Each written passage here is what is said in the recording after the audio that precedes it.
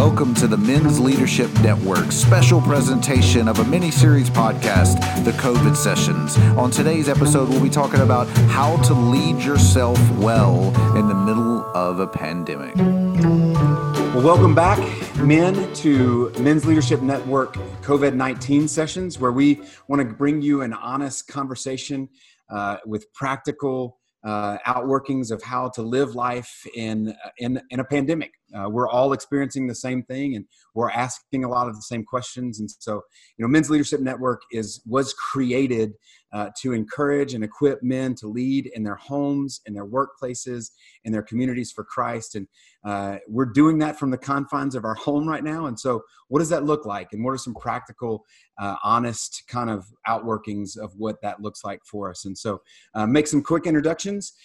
You guys, if you were here last week, you met these fellows that are with me. This is Jacob Scrimshire and Chase Baker. My name's T. Lusk. We all serve as pastors at Rolling Hills Community Church. We enjoy hanging out together, and we're having these conversations in Zoom calls and phone calls throughout the week. And we just felt like it was a really good spot for us to bring it to you guys and hopefully kind of encourage you in the process. And so, Jacob, you're going to kind of start us off this week with our topic, and then really just jump into what we're going to talk about. So take the mic, man. Yeah, something that's really been on my heart, and I think it's super important during this time, and it really was important pre-pandemic, during the pandemic, and it's going to be important after, but I've been thinking about it a lot during this time, of self-leadership.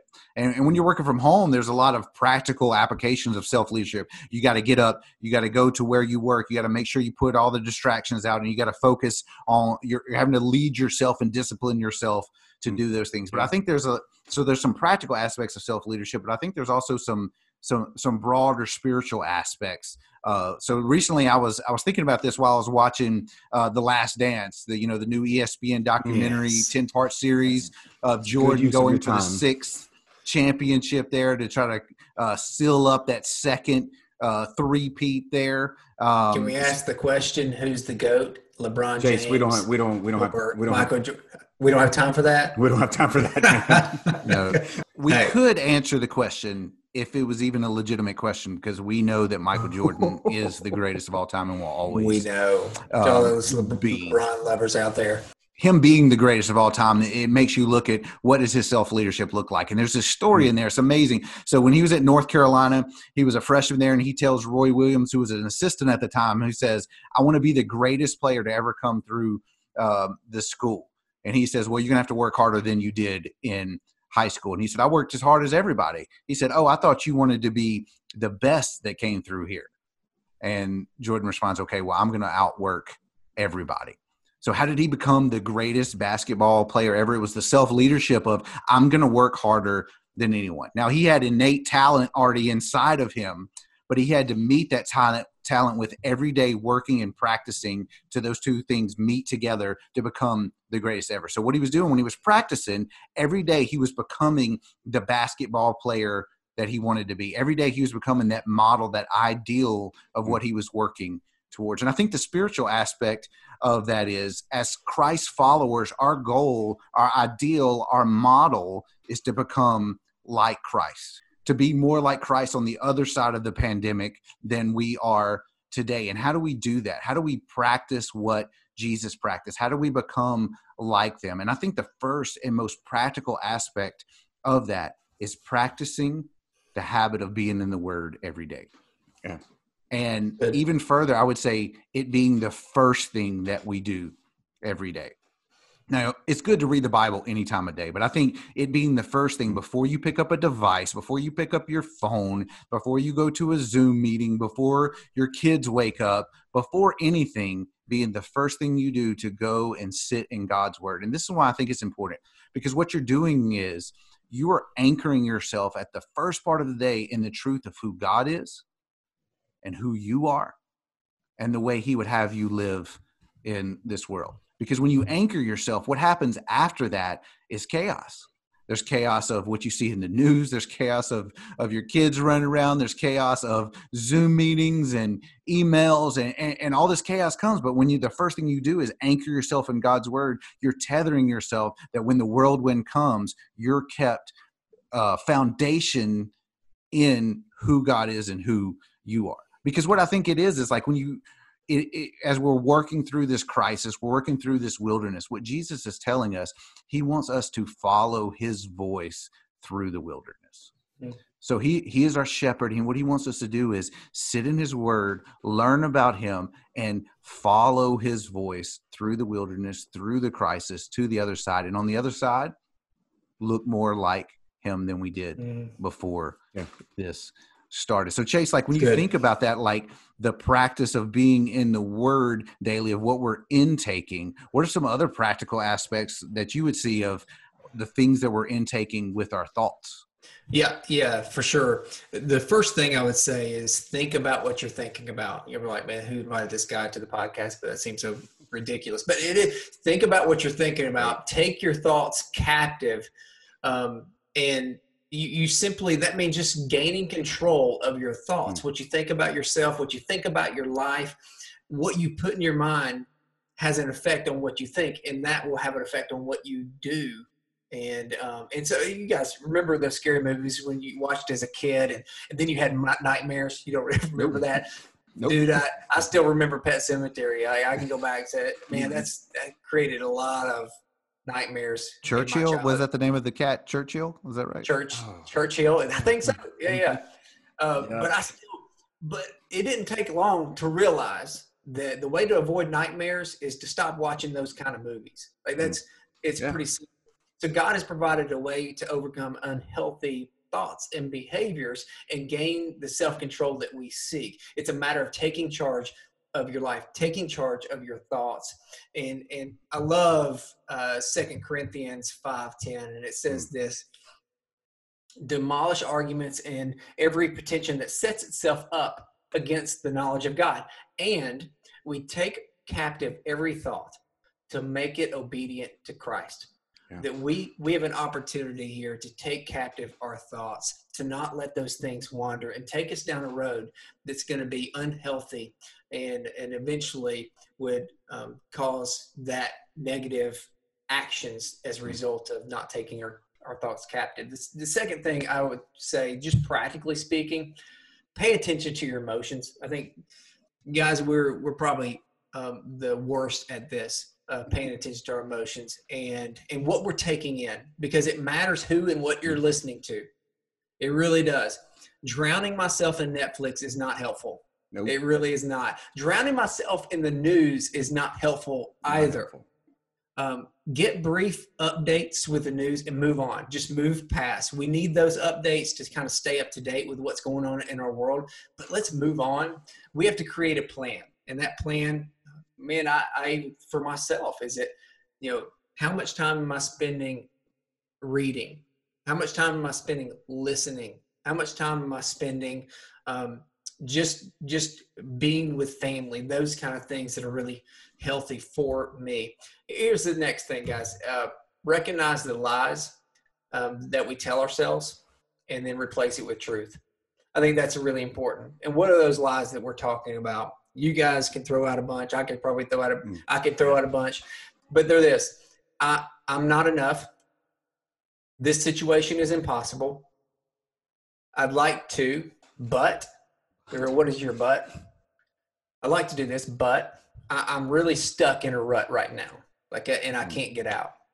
I need control. Now, what's the truth to all of those? God is enough. Instead of thinking about impossible, what are the possibilities? Work this season may not be what I thought, right? Except for all of us. So what are the opportunities maybe in front of me? Or what about my family? Maybe work is crazy, but man, there's so many opportunities and potential for my family that I could capitalize on right now. But also I think there might be other opportunities for you that maybe you're not thinking about because you're so busy thinking about the impossible. What are the areas in my life that I can move forward with? Another thing is about control. We've never had control in the first place. And I think that's part of the problem we're struggling with in this season, is that we once thought that we were in control. I think there's a lot, guys, I think by and large, we like to take control of our situations, and in this season, freedom's been taken away a lot of ways, right?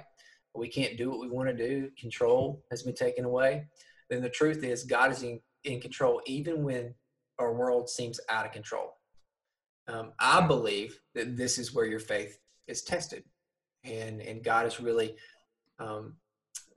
refining our faith in this season. That's what we're praying for sure.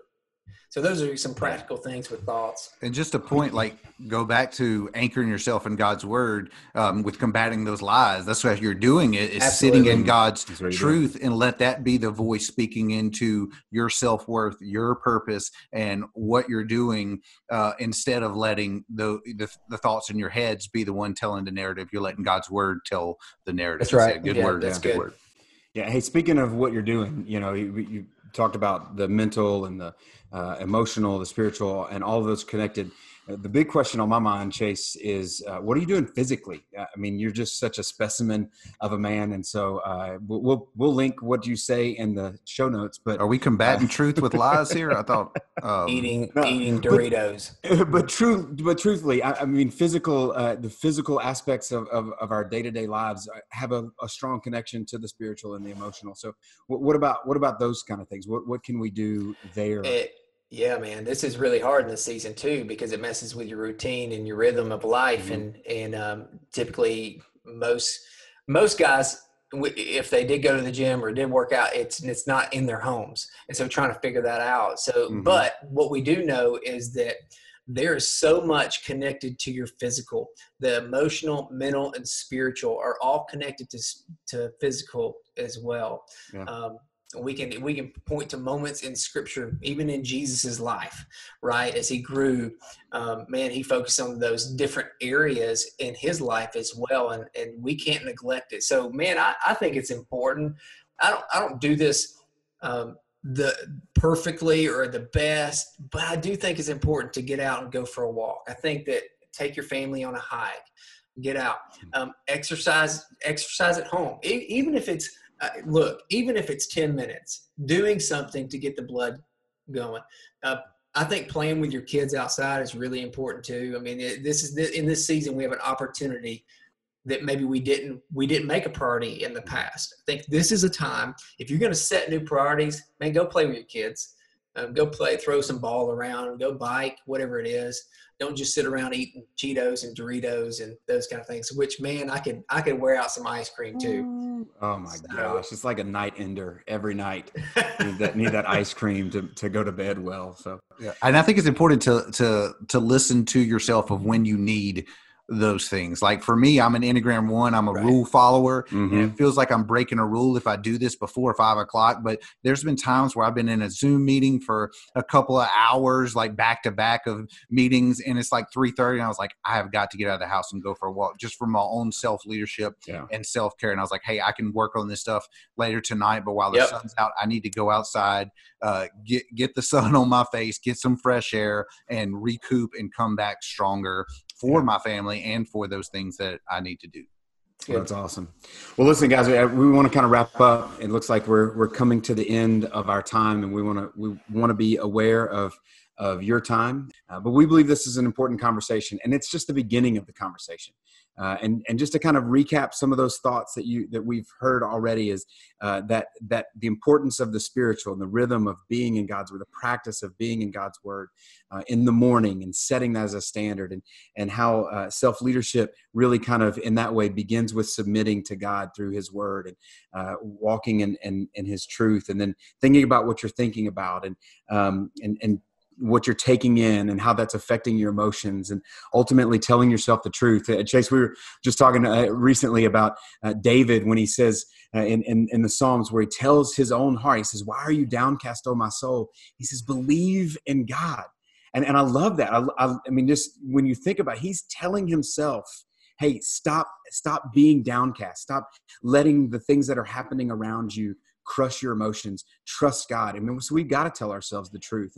And obviously the importance of being physical. I would add just just real quick, those rhythms of life that were normal pre this, we can have some of those rhythms still. Like the importance of getting up at a certain time and going to bed at a certain time and getting dressed and just doing this. Like, we don't have to sit around in our sweatpants all day long. Like, get dressed and do work, get up at the right time and go to bed at a good time. Like, we don't have to watch Netflix till 4:00 in the morning. We're not in college. For some of you guys are. And if you are, get up earlier and go to bed earlier and all those things. But just the importance of those rhythms, and it's such a good conversation, and there's so much practical here. And again, it is the beginning, guys. We, in the Men's Leadership Network, the Man Minute, we've given you a guide, just a reflection guide, a conversation guide. And that's really for you with other guys, but it's also just kind of a personal conversation we want you to have with yourself, and use it as a part of your devotion and your study one morning this week. And just to kind of begin that, to carry the conversation that was begun here. So we're so thankful that you jumped in, continue to lead in your homes, in the workplace, in your community for Christ. We're thankful that we get to have this conversation, and hopefully it's helpful for you. So until next time, keep leading and loving those that are around you well. Thanks, guys.